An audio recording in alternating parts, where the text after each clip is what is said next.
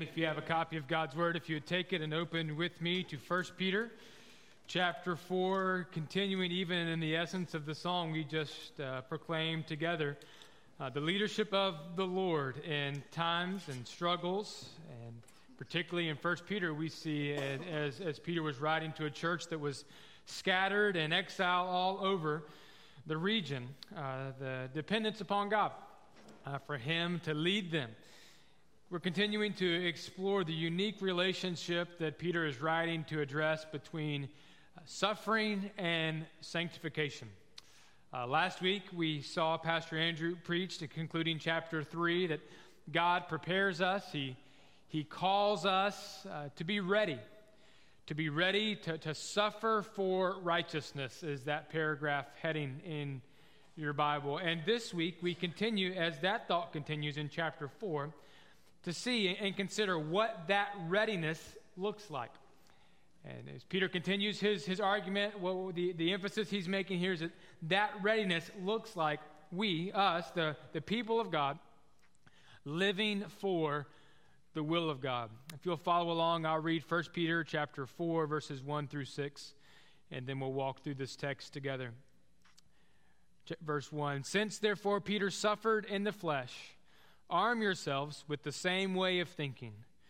For whoever has suffered in the flesh has ceased from sin, so as to live for the rest of the time in the flesh, no longer for human passions, but for the will of God. For the time that is past suffices for doing what the Gentiles want to do, living in sensuality, passions, drunkenness, orgies, drinking parties, and lawless idolatry. With respect to this, they are surprised when you do not join them in the same flood of debauchery, and they malign you. But they will give an account to Him who is ready to judge the living and the dead." And verse 6 says, "For this is why the gospel was preached, even to those who are dead, that though judged in the flesh the way people are, they might live in the Spirit the way that God does." Would you pray with me? Father, as we approach this text, we are dependent on you and in the leadership of your Spirit, God, to open our hearts. And Lord, we ask, God, humbly, in all dependence upon you, Lord, that you would convict us of sin. Lord, open our hearts and minds that we would see just a glimpse, Lord, just a picture of the will of God. And Lord, I pray that in light of that, you would compel us to live in the Spirit, to live in right relationship with God this morning, seeking your will in all things, dependent upon your Spirit for all things. So Lord, we ask you to do that by the truth of your word and by the power of your Spirit, we pray in Jesus' name. Amen. Perhaps the million-dollar question of the Christian life is this: what is the will of God? You've asked it, perhaps you even ask it walking into the doors of worship this morning. I would argue it's probably the most asked question in the Christian life. What about your kids? Do you send them to private school? Do you send them to public school? Do you homeschool them? What is the will of God for you? What is the will of God for your career? Do you seek this promotion? Do you seek this job change? Do you live in this house or that house, buy this car or that car? Do you attend this college or that college? What is the will of God for me?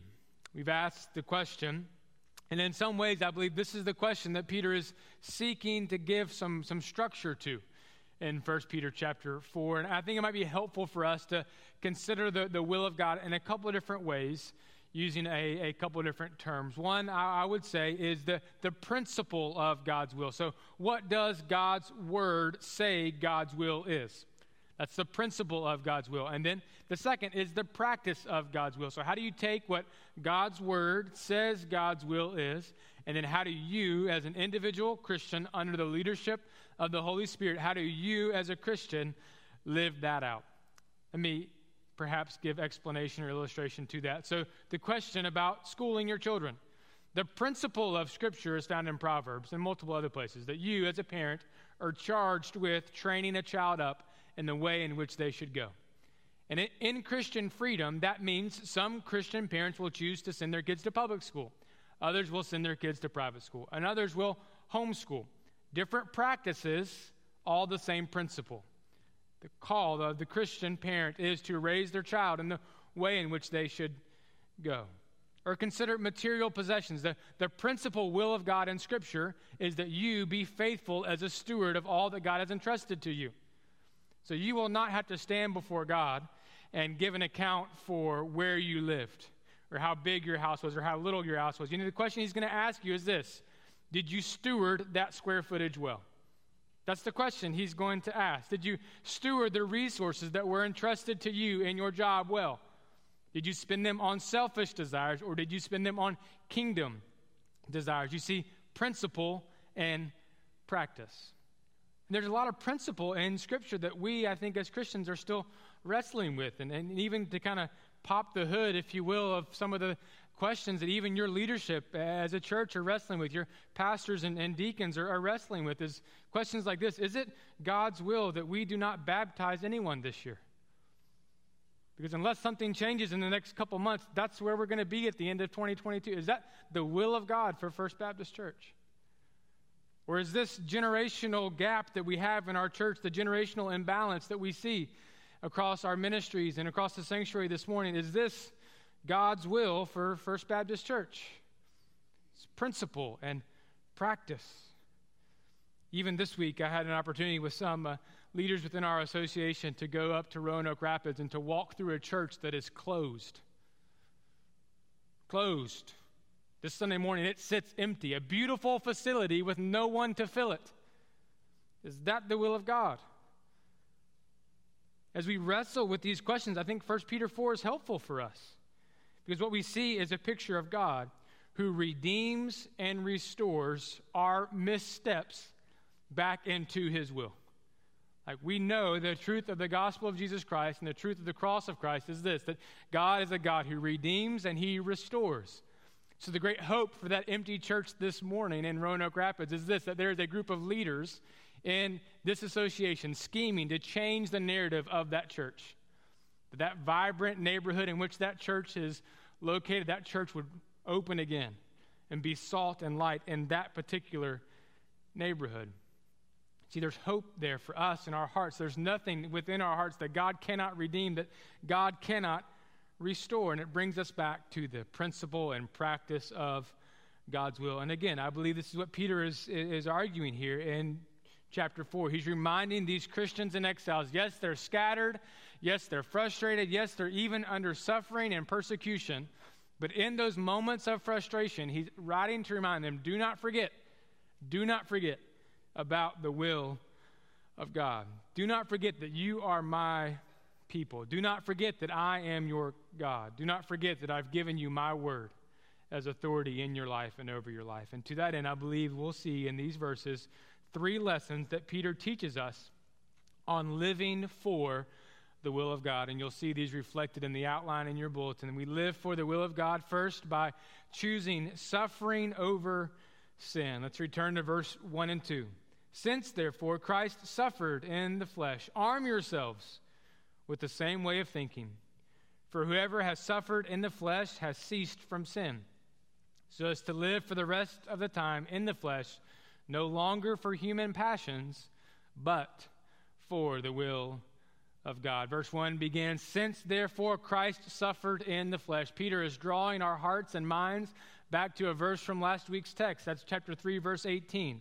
It says, for Christ also suffered once for sins, the righteous for the unrighteous, that he might bring us to God, being put to death in the flesh, but made alive in the Spirit. Peter is drawing their minds back to that truth because Christ has done that for you, because he has suffered, past tense, referring to a definitive action, not an ongoing process. Because Christ suffered on the cross for your sins, therefore we can live for the will of God. But what exactly did his suffering accomplish?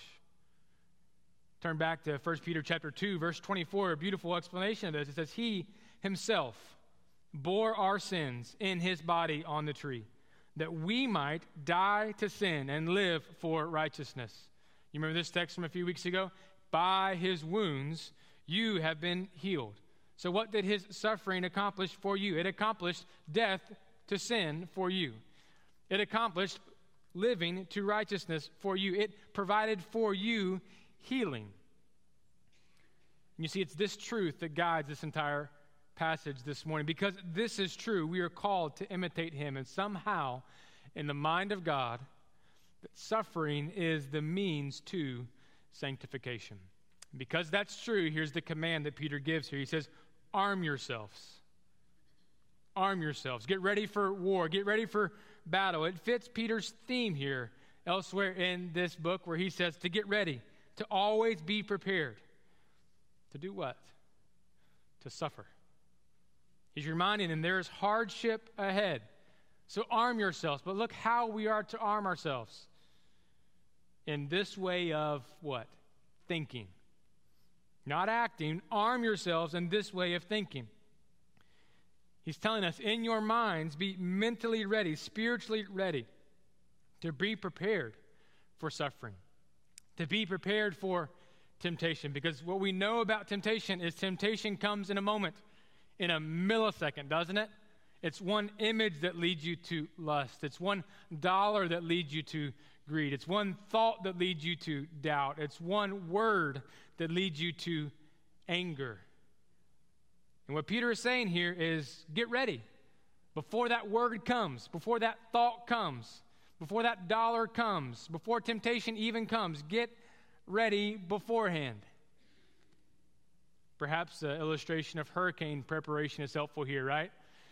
We learned this in moving to eastern North Carolina. It's kind of like a snowstorm in western North Carolina.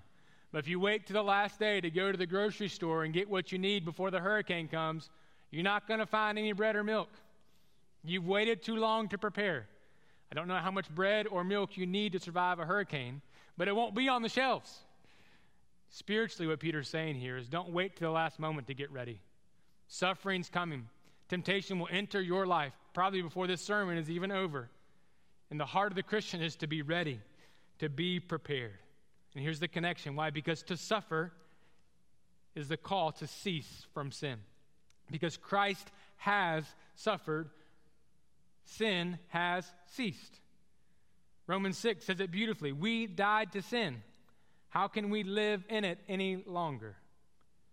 You see, if you have died to sin, then sin is dead to you. What Peter's arguing here is he's juxtaposing here the human passions of the flesh and the will of God for your life.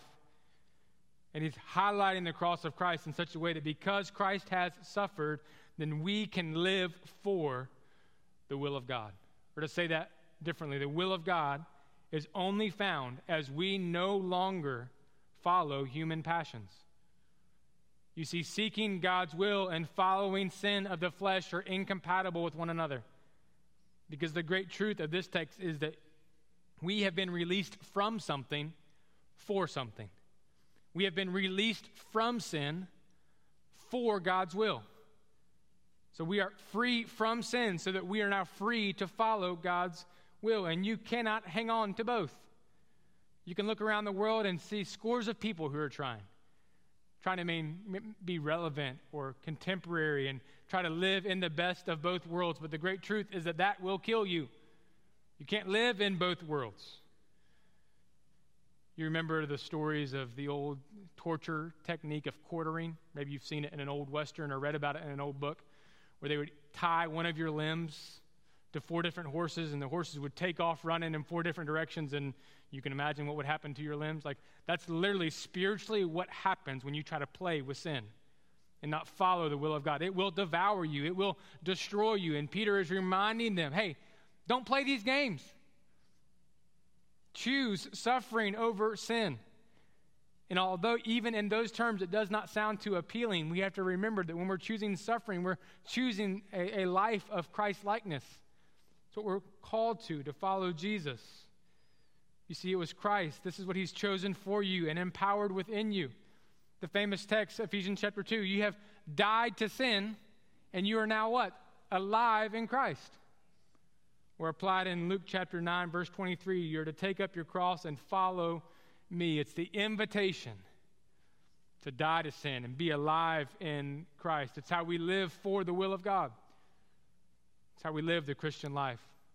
Secondly, we are to surprise others with our holiness. Look how he says it in verse 3 and 4. For the time that is past suffices for doing what the Gentiles want to do, living in sensuality, passions, drunkenness, orgies, drinking parties, and lawless idolatry. With respect to this, they are what? Surprised when you do not join them in the same flood of debauchery, and they malign you. What Peter is saying here, he's writing to the scattered Christian and saying, hey, the time is past for you to live like a sinner. The time is over for you to live in sin. So whatever your sin choice was before coming to the Lord, whatever your continual struggle is, your sin of continual struggle is since coming to the Lord, Peter is writing to them and to us to say this, that time is past for you to live in those ways. Jesus says it like this on the cross. You remember what he says? It is finished. And in that moment, yes, he's talking about a moment in redemptive history, but he's also making a very definitive claim about your own sin history. He's saying that this sacrifice has finished the consequences of sin for you. So we find ourselves today in a world where too many Christians are living in and longing for a life gone by.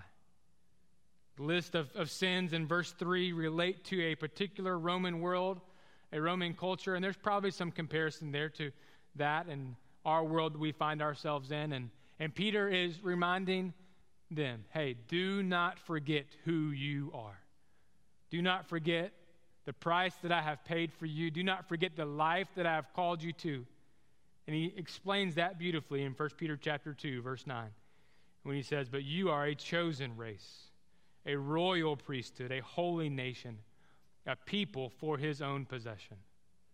So Christians who feel scattered this morning, who feel distracted this morning, who feel disjointed this morning, this is who Peter is writing to address. And he writes to remind them, do not forget that you are my chosen people. You are my chosen possession. So we're to live among these people as his people in such a way that verse 4 says that truth is met with surprise. That the world around us is surprised that we not join in, I love how it says it, the same flood of debauchery. That there should be an element about our lives when the world looks in upon our hearts, upon our lives, by the speech that we use, the actions that we choose, and they are surprised that we stand out and stand alone. You see, it's okay for us to be strange in this world because the Bible teaches us that we are strangers in this world. So we don't even need to try to be at home here. That God has called us. He's chosen us to be strangers and aliens here on this time on the earth. Why? Because we're his. And therefore our lives are to surprise others with our holiness. Colossians 3 says it like this, that we are to put to death what is earthly in you. Listen, church, we're not to leave sin on life support. Put to death what is earthly in you. Or Luke chapter 9 says it like this, no one who puts his hand to the plow and looks back is fit for the kingdom of God. What Peter's reminding them and us today is this, that even though this might not be what you expected to be, even though your life might not add up to what you'd like for it to add up to, keep your hand to the plow of the Christian life. Be faithful where God has called you. Keep your hand to the plow. Surprise this sinful world with your commitment to Christ. Why? Because we are to live a strange life in a foreign world. That's the Christian life.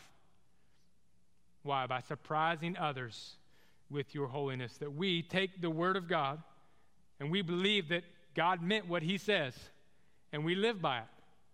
And listen, that's enough to make us mighty strange in this crazy world. And that's what Peter's reminding them to say. You might be scattered, but remember that you are my people. Remember you are called to live in my will, to surprise them with holiness. So we live for the will of God by choosing suffering over sin, by surprising others with holiness. And finally, that last little phrase of verse 6, powerful, that we live in the Spirit. We've already asked God, told the Holy Spirit He's welcome in our midst. We've asked Him in worship to lead us and to guide us.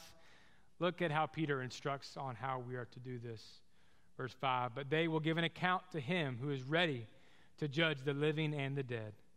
For this is why the gospel was preached, even to those who are dead, that though judged in the flesh the way people are, they might live in the Spirit the way God does. He's writing them to say, like, if you live the life that I've called you to live, it doesn't say they might malign you. They will malign you. They will. One day they will have to give an account to the one true judge, and so will you. So may the account that you give reflect the life that I've called you to live. And then he goes on to clarify it in this way. He said, this is why the gospel was preached to you. Translation is, for this very reason is why the gospel was made known to you, that you may live in the Spirit. Because even those who are now dead, those who've received the gospel, believed in the gospel is what Peter is writing, and have now died, there's hope for them too, because they too are alive with this same Spirit. I love how that last phrase ends, the way God does. Don't miss the hope of this promise, that one day we will exchange the hell of this earth for the heaven of eternity. This is what awaits us, Christian. This is what awaits us, church, when our faith will become sight and we will live in the Spirit of God the way God does. But you see, this is not just an invitation we have to wait on eternity to receive. I love getting an invitation in the mail, don't you? Graduation party, perhaps it's a wedding that's coming up from a friend or family member. The joy, it's an invitation for you to come and join this beautiful and joyful celebration. They want you to be their guest to celebrate this moment. You see, this is the invitation that we have in this moment that God has offered to us in Christ. The way God does, life in the Spirit. He says, this is why the gospel was preached to you, Christian, so that you could have this life too. It is an invitation into the life of Christ, made known by the Spirit of the living God. You see, the cross of Christ allows us to live the life of Christ. We do not have to wait for eternity to enjoy the beauty of this relationship. Peter is writing to remind them and to say to them, listen, live in the will of God. The Spirit of the living God is not just something that you will enjoy for all eternity. It's something that you will enjoy every day on your way to eternity.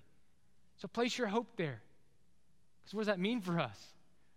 It means, listen, church, that suffering does not get the last word.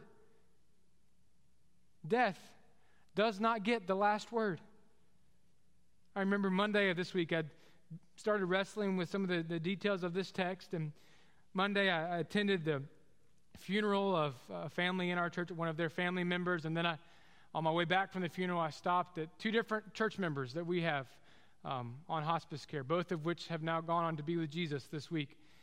And in that, just driving home after the weight of all of that, and then reflecting on this text and putting all this together, like, listen, these sorrows and situations, they may last for a night, but what does Scripture teach comes in the morning? There's joy that comes in the morning. Why? Because these beloved saints are now with Jesus. You see, death doesn't get the last word, and that's what Peter is writing to remind them to say. That cancer does not get the last word. Mistreatment does not get the last word. Jesus gets the last word. And there's hope for us, Christian, in that truth. There's hope for us, church, in that truth. That when he spoke the words, it is finished, he was talking about your sin. He was talking about his sacrifice on the cross for you. Because that's true. There's no more fear. No more reason to fight the battles of this earth because our home is now in heaven. And the will of God is made known as we live with this kind of hope. And Peter is writing to remind them, listen, Chapter 1, he calls them elect exiles, Christians scattered all throughout the region. Remember, don't forget, you're called to live in the will of God by the Spirit of God. It might be hard now, but the promise of this text, the promise for us this morning is it is worth it in the end. So my brother and sister in Christ, may our hearts receive that same truth this morning. I don't know the hardness of your particular situation. I know this week, members of our family have received diagnoses that are scary. There's unknown there. I know members of our family are walking through the death of a loved one. I know members of our church family are walking through just continual strife and frustration at work, or a family struggle that has them by the heel and won't let go. Hear the truth of these words this morning. Endure, for it is worth it in the end. Live in the will of God by the Spirit of God. It's the life that God has called us to live. It's the way God has called us to live. Why? Because we have been released from something for something. We have been released from sin for God's will. It's the life that we're called to live, and all of this is possible because of the cross of Christ. Going back to verse 1 of chapter 4. Since, therefore, Christ suffered in the flesh. His suffering was not wasted. There's hope there. There's trust there that when God sent his sinless Son into a sinful world to live the perfect life that we could not live, to suffer and die and pay both the punishment and penalty for your sin, a punishment and penalty that we deserve to die. When God sent his Son to do that, he offered us forgiveness, offered us freedom, offered us salvation, to call us to live for the will of God, because we are dead to sin, alive in Christ. And God never promises that our life here on this earth will be easy. But you know what he does promise? Is that it will be worth it. There are frustrations, there are disappointments, there are challenges. And Peter is writing to remind that church and our church here today to live for the will of God within them by the Spirit of the living God. Don't forget, this is the life that we have been called to live in the midst of these struggles, in the midst of these challenges, in the midst of these disappointments. I think this truth is illustrated beautifully in one of your favorite hymns, It Is Well, written by Horatio Spafford. You may know the story, you may remember the story. But let me illustrate it, what I believe Peter is teaching through the writing of this hymn. You see, Horatio Spafford knew a thing or two about life's unexpected challenges. He was a successful attorney. He made a lot of money in real estate development and investing, but then the Chicago fire of 1871 took nearly all that he had. And at the same time, his beloved 4-year-old son died of scarlet fever. And he thought, what my family needs most is just a little break from this city, from this hardship. And so they planned this vacation to England. He sent his wife and 4 daughters ahead on a ship, thinking he would finish up some loose ends at work and he would join them in England, and they would enjoy this holiday as a family together and reset on the struggles that they had just walked through. Perhaps you know the story that while crossing the Atlantic Ocean, the ship that his wife and 4 daughters were on was involved in a terrible collision and sunk. And his 4 daughters were 4 of the 200 people that lost their lives. And his wife, Anna, survived the tragedy. And upon arriving in England, she sent word to her husband saying, "Saved alone, what shall I do?" Horatio immediately set sail for England, and at the point of the voyage, the captain of the ship was aware of what was going on, and he called Horatio and said, "This is the place that the shipwreck happened." And as Horatio thought about his daughters, words of comfort and hope filled his heart and mind, and he wrote them down. And you've probably sung them 100 times. "When peace like a river attendeth my way, when sorrows like sea billows roll, whatever my lot, thou hast taught me to say, it is well with my soul." You know who can say that? a Christian that is living in the will of God by the Spirit of God. There's no other explanation. And so for us, as we consider that application to our own hearts and lives, we live in the will of God. We choose suffering over sin. We surprise the world with our holiness. We live in the Spirit of God so that when peace comes, when sorrows like sea billows crash against you, can any of y'all relate to that truth this morning, that feeling this morning? Here's the call: to follow Jesus, to die to sin, to hope in heaven so that your heart can proclaim, whatever my lot, whatever happens to me on the face of this earth, good, bad, and the ugly, whatever it is, I can say, it is well with my soul. Why? Because by the Spirit of the living God, by the strength that I can only find there, I'm seeking and striving to live in the will of God. Christian, may that be true of your heart this morning. Church, may that be true of our heart this morning. Would you pray with me? Father, we pray, aware. God, we don't check our feelings at the door. We don't check our struggles at the door and just slap a smile on and act like everything's okay. So God, we are aware of the struggles that exist in our body this morning, our family of faith.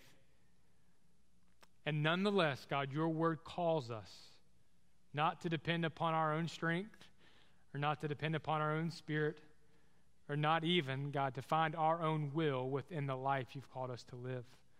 But God, your word calls us to depend upon your Spirit, to live for your will, for your glory.